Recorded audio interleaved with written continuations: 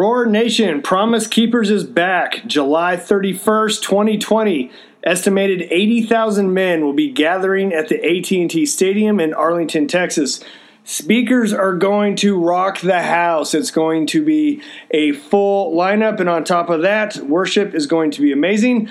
Why am I telling you so far in advance? Because tickets are on sale and they're slowly selling out. So, that being said, I hope I see you there. I am planning on going. Go to promisekeepers.org to get info and tickets. Again, go to promisekeepers.org. See you there. Welcome to Are You Real? Finding the Authentic You, the podcast that focuses on Christians that are active in everyday life. Join in as we speak to everyone from successful business owners to educators to athletes about their faith and how it helps them reach out and revolutionize those around them to do the same. And now get ready to roar with your host, the voice of manifestation, John Fuller. Hey, Roar Nation, John Fuller here. I am fired up for today's interview. For those of you who don't know who Mark Batterson is, I'll just brag for a second because he is not that kind of guy. So he's got several New York Times best-selling books, several I've read. If you will go back to episode 74, we talked about Whisper, which was also a phenomenal book. But today we are going to talk about his new book, Double Blessing, which I'm really excited about because we're getting into topics that I see all the time on Facebook that people get so worked up over as far as giving or not giving, or is God angry? Is God happy? Or who knows? We can talk about all kinds of stuff. And I feel like in this book, Mark does a great job hitting some of these topics and really talks about aligning our heart with the Father's heart. So anyways, that being said, Mark, you ready, my friend? I am, John. Good to be with you again. I appreciate it, man. So, Mark, let's just dive straight into Double Blessing. Why don't you give me at least the backdrop of why you wrote the book? Yeah. Well, before original sin, there was original blessing. And I think it's easy to forget that. And so the very first thing God does is Genesis 1:28. It says he blessed them. And if you get that sequence wrong, I think you're going to relate to God for all the wrong reasons. I think blessing is God's most ancient instinct. It is his first and foremost reflex. It is God's default setting. And so, John, when I started writing the book, I thought it might be about kind of this two-sided coin of gratitude and generosity, and it is. Yeah. But I really think it is about rediscovering God's heart towards us, and it is a heart of blessing. I love that. Okay, so let's talk about God's heart towards us, because I think, and you've been in church probably longer than I have, maybe not, but, in 20 years of being in church and seeing, and especially Facebook is a great thermometer to kind of see how people feel about God, like, because you just see so many different things, right, how people feel. But I would say the overlining tone a lot of times is people think God's mad. He's just angry at me. He's pissed off because I cut somebody off in traffic, or I slipped and said a cuss word this week, or I looked at the wrong thing, like you name it, right? Like we could just go on. Why don't you talk about that? Because I think that's foundational, because the way we view God is really how we're going to receive from him. Yeah. Well, there's a chapter in the book called God in the Hands of Angry People. I just read it. I think in the beginning, God created us in his image. We've been creating God in our image ever since. And so I think what happens is we project our anger onto God. The reality is this: as an earthly father, I have 3 kids. I can't not love my kids. It doesn't depend on the day of the week. It doesn't depend on how they're doing. It's not compromised by mistakes that they make. I can't not love my children. Yeah. And I'm an earthly father. Listen, there is a heavenly Father who loves us as is, loves us more than we can imagine. You are the apple of his eye. And I think that right relationship with God begins right there. If you get that wrong, it's almost like the foundation is tilted. The foundation is off. I know you do a little bit of construction on the side. And if that foundation isn't right, well, ain't nothing going to be right. And so I think this idea of original blessing is where the whole thing begins. And then I trace that idea all the way from Genesis to the book of Revelation. That's good. I sidetracked real quick. I just had a conversation with my 14-year-old daughter last night in the truck, and we were talking about identity in beauty. And she's just going through a hard time right now at that freshman year, high school and friends and all that stuff. And I said, and we were parked out in front of our house. We built our dream home a couple years ago. And I told her, I said, you see this beautiful home. And I said, right now you're looking at the brick and you're looking at the lights and all the things that I built and everything that I did. I said, but what you don't pay attention to and nobody ever thinks about is the foundation. And I said, it has to go deep because it has to hold all this beauty up on it. And it takes time. Concrete takes time to cure. 20 to 30 days before we build on it. And what people don't realize is we focus so much on the hard places in our life. And what we're not focused on is what God's really trying to build in us. Yeah, so good. So good. I love that curing idea of concrete. I think that'll preach, John. Yeah, that was good. That was definitely not mine. But the other thing, Mark, another quick tangent, I just got to say, I keep 2 times this week, I kept on hearing the word wine press. And I was thinking about for sometimes people, we get so focused on the press that we forget that the beauty is in the wine. And God is trying to squeeze out the goodness out of us to get what really tastes good. But we're so complaining and so focused and so whiny about the pressure that we forget that he's producing something really tasty. Yeah, that's so good. And now we're riffing a little bit, but what makes us think that we can become like Christ without going through some of the things he did, without being betrayed by a Judas or denied by a Peter or even tempted by the enemy? And so I think one of the things I've discovered, even in writing this book, is that I'm not sure I know enough to know whether something is a blessing or a curse up front.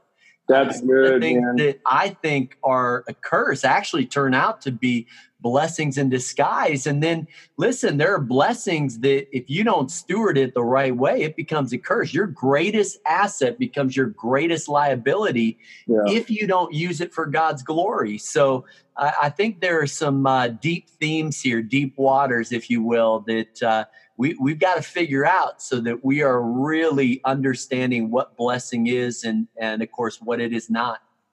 So why don't you dive into that, Mark, talking about blessing? Because I think a lot of times, and I say this generally just because of things that I've seen and maybe even my heart where I was growing up, but a lot of times we think blessing is, hey, I want a nice car, big house, make lots of money, I'm blessed, right? Yep. And I think once you've had those things, or maybe you haven't, but you've been around them, you realize that's not the blessing. It has nothing there.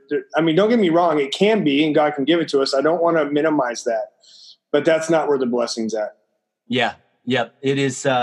It's not a picture of an exotic vacation, #blessed. I think first of all, I probably need to say it's not health, wealth, and prosperity. Now, those things can be byproducts of God's blessing. Book of Deuteronomy says that it's God who enables us to produce wealth. And I would say that health is a blessing from God, but you can't reduce it to a material thing. I think the blessing of God are really those things we can't even put a price tag on. It's things like joy unspeakable or peace that passes understanding. And it's certainly not an immunity card either. Listen, I've had some tough seasons. I've gone through some tough times. I've spent 2 days on a respirator, should have died. Everybody walks through the valley of the shadow of death. There's no immunity card. Jesus said, in this world, you will have trouble. But he also said, take heart, I have overcome the world. And so I think it's God who enables us to kind of walk through tough seasons, but come out the other side with a little more character and a few lessons that, wow, you can't learn that in seminary. You can't learn that in a classroom. These are the lessons that you wouldn't want to go through it again, but you wouldn't trade it for anything in the world. Yeah, that's good. Okay. So talk about the double portion, because from there I want to go. I really enjoyed your chapter on law of, I think it was measure that I read. I can't remember, but go talk about double portion first and what that looks like. Yeah, I mean, it was really a defining moment for me. My father-in-law, I would have been 28. My father-in-law was 55, prime of life, prime of ministry, pastored a church in the Chicago area. And 2 days after a physical, when a doctor told him I could drive a Mack truck through your arteries, he dies of a massive heart attack.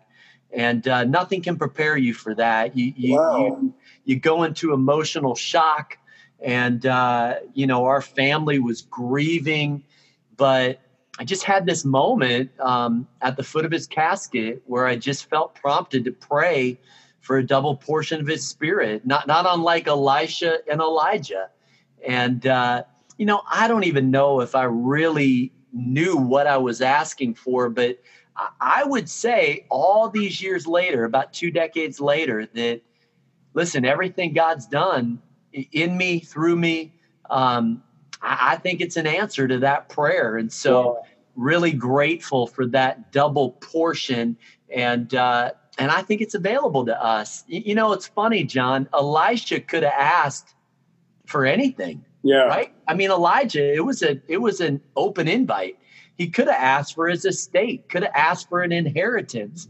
But what he really wanted was that double portion of his spirit. And then interestingly enough, Elijah does 14 miracles. Elisha doubles it and does 28.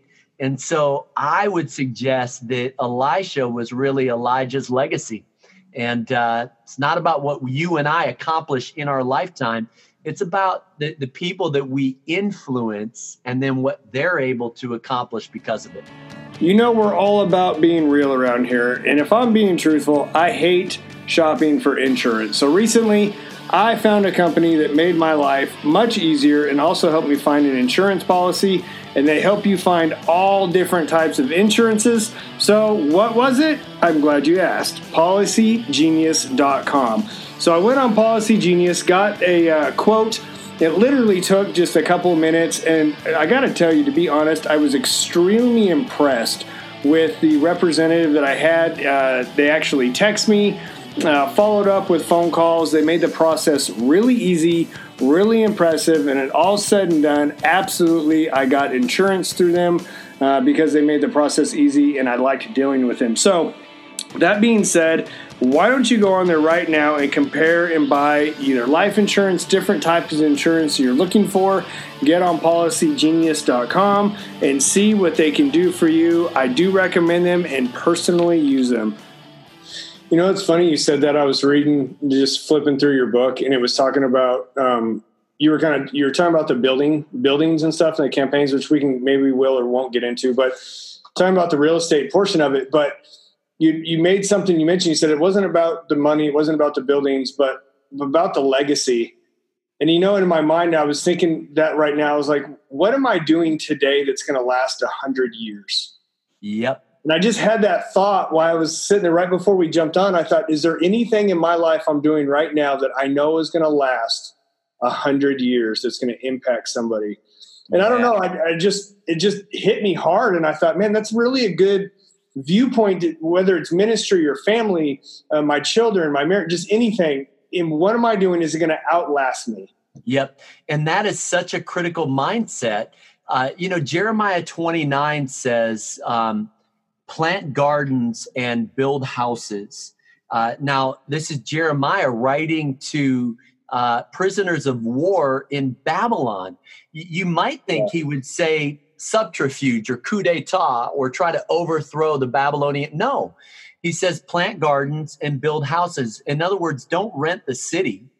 Put down roots. Do things that are going to make a difference 70 years from now, because he knew that's how long the captivity would take. And so what we're trying to do, John, is not just build a church, but bless a city.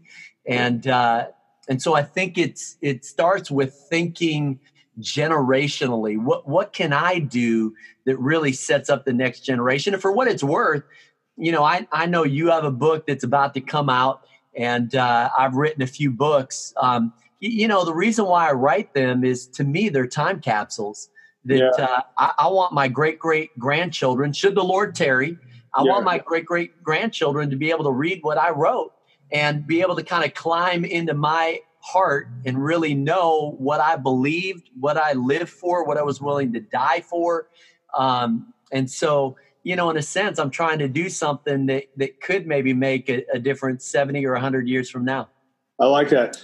Mark, I want to ask you this. You talked about blessing a city, and I'm just curious in the dynamic. I think so many times we focus on what we're doing, and in church, we could focus on, say, building a church, or my construction company, I could focus on building my business, right? But you talked about building a city, and I'm curious, what have you seen that shift for you guys as a church when your focus became about the city and not about you guys in the church? How did that change just the whole spirit in the church, just everything? Because I know it did something. Yeah. Well, I'll maybe give you a couple of examples. Yeah, so please. In the last, 17 years, I think we've taken 272 mission trips kind of around the world. Well, there's something about getting out of your context that helps put our first world problems in perspective, Yes. right? And then we built this Dream Center in Ward 7 that we're mentoring hundreds of kids in a tough part of our city. I think we resettle about 65% of the refugees in the DC area. And the kids ministry space that we're about to build in a new campus, it'll double as a child development center Monday to Friday. And so what we're trying to do is really give expression to this idea that the church that stays within its four walls isn't a church at all. God has called us to have more impact than that, to literally be a blessing to everybody around us, to seek the peace and prosperity of the city, Jeremiah 29. And if it prospers, it says you too will prosper. And so I think it's this mindset that God has called us to something bigger and something longer than just one church with one name above the door. That's good. So I'm just curious, from a material perspective, I don't know how else to word that, so don't misunderstand, listeners. But I'm just thinking, did you see, like, because you guys gave more and your focus changed, that all of a sudden things maybe became easier, or like the church grew faster, was more blessed, simply because your focus shifted? Yeah, I mean, I actually love that question. It took us 3 years to become a self-supporting church. Okay. But year one, we started giving to missions. I'll never forget writing that first $50 check. It made no sense, John. We didn't have it. But we felt like we're going to stand on Luke 6:38. Given will be given unto you. Good measure, pressed down, shaken together. And so, we've given $19 or $20 million since then, but it always starts with the first $50 check. Yes. And so we have this heart issue. What? It's a heart issue. It is. It's on the heart. Yep. Where your treasure is, there your heart will be also. And so, I think we have a conviction that God will bless us in proportion to how we give to the poor in our city and how we care for missions. And we stood on that conviction for 2 decades now, and we've seen God provide in some amazing ways. I think our coffee house is another great example. We give every penny of profit to missions. Well, what is there not to bless? And so I think God's blessing has been on it because he knows that we're not going to keep the blessing. We're going to flip the blessing and believe that he's going to use it for other people. That's good, man. That's really good. I think, is that when you talked about the $50, is that the law of measure? Is that in there? Start small. Yeah, I think I talk a little bit about that if you do little things like they're big things, yes, God will do big things like they're little things. Yeah. Give me do you have another story? I don't know. I know you're full of stories, but I'm just curious whether it's the building their campaign of just starting small. Because I think a lot of times, and you hear people say that, they're like, well, I can't afford to give. Yeah. And I think you can't afford not to. I mean, I could give you 20 years of testimonies of when I was broke and God said, give. And I was like, are you serious right now? Like, I'm having this conversation with God. Like, I can't do that. And, but I always just did it because I wanted to be obedient, and never without fail did God just show up so much bigger than what I was expecting just because I was obedient. Yeah. Well, in light of what you call this podcast, we probably ought to keep it real, right? Yes. And so here's the deal. I think if people have listened this long, I think they can handle what I'm about to say. I know so many people who say, when I make more, I'll give more. Quit lying to yourself. If you don't give now, it's not going to get any easier. It's going to be so much harder to give when you have more. You've got to be generous out of the gate. It is a lot easier to tithe on 100 spot than 100,000 spot. You know, it's. I think generosity begins with nickels and dimes. Yes. And you be generous with it, and then it's so much easier. And so, you know, one of our goals is my wife and I is to eventually reverse tithe. In other words, live off of 10% and give 90%. Yeah. Well, how do you do that? Well, I think you start with the tithe, and then you add a percentage to it. You know, at some point, you try out a double tithe. Man, could you give 20% back? And then some people are so blessed, maybe they could get to 50-50. You know, there's a chapter at the end of the book titled Die Broke. And by that, I don't mean mismanage your money and you know, die with credit card debt. Okay. Yeah. John Wesley said, make all you can, save all you can, give all you can. I think it's this idea that what you keep, you lose forever. And what you give, you get to keep forever. I mean, we believe this or not? Do we believe what Jesus said? And if we do, then it's about growing in this grace of generosity. That's good. Mark, I got to write that down. Say that one more time. It says, what you keep, you lose forever. And what'd you say? Yeah, what you give, you get to keep forever. It's this wonderful reward in heaven. Keep forever. That's good. I just think that's a really good outlook on life. If you live life that way, just to realize I'm here to give. I mean, ultimately, that's what Jesus did. He gave. Yep. Gave of himself. And, you know, what's funny is even in my business recently, I've tried to change my perspective, because when you work with people's hard. I don't care what you're in, church, business, it just doesn't matter. And I had to change my perspective sometimes. And that was, I just said, Lord, I'm here to give, and I'm here to help people, and I'm here to serve, and whatever that looks like. And when we're able to change our perspective and look at I'm here to serve, it becomes a lot easier to deal with grumpy people sometimes. Yeah. You know, I've got a mentor who said the world defines success by how much you make and how many people serve you. And he said in the kingdom, it's measured by how much you give and how many people you serve. And I think that's spot on. That's good. Okay, Mark, as we wrap up the show, why don't you hit some kind of highlights for me as far as for you on the book, stuff like kind of just takeaways that you want our listeners to grab onto that are important that the Lord just really laid on your heart. Yeah. You know, I think the first half of the book is really about the art and science of gratitude, about how you inventory blessing. And, you know, an observant Jew would say 100 blessings a day. But we got to get better at the gratitude game. And that really is what the first half of the book is about. But then gratitude is you flip that coin and it becomes generosity. And so talk a little bit about 4 levels of generosity. But the heart of it, John, is this, that my wife and I live by a little phrase that we call flip the blessing.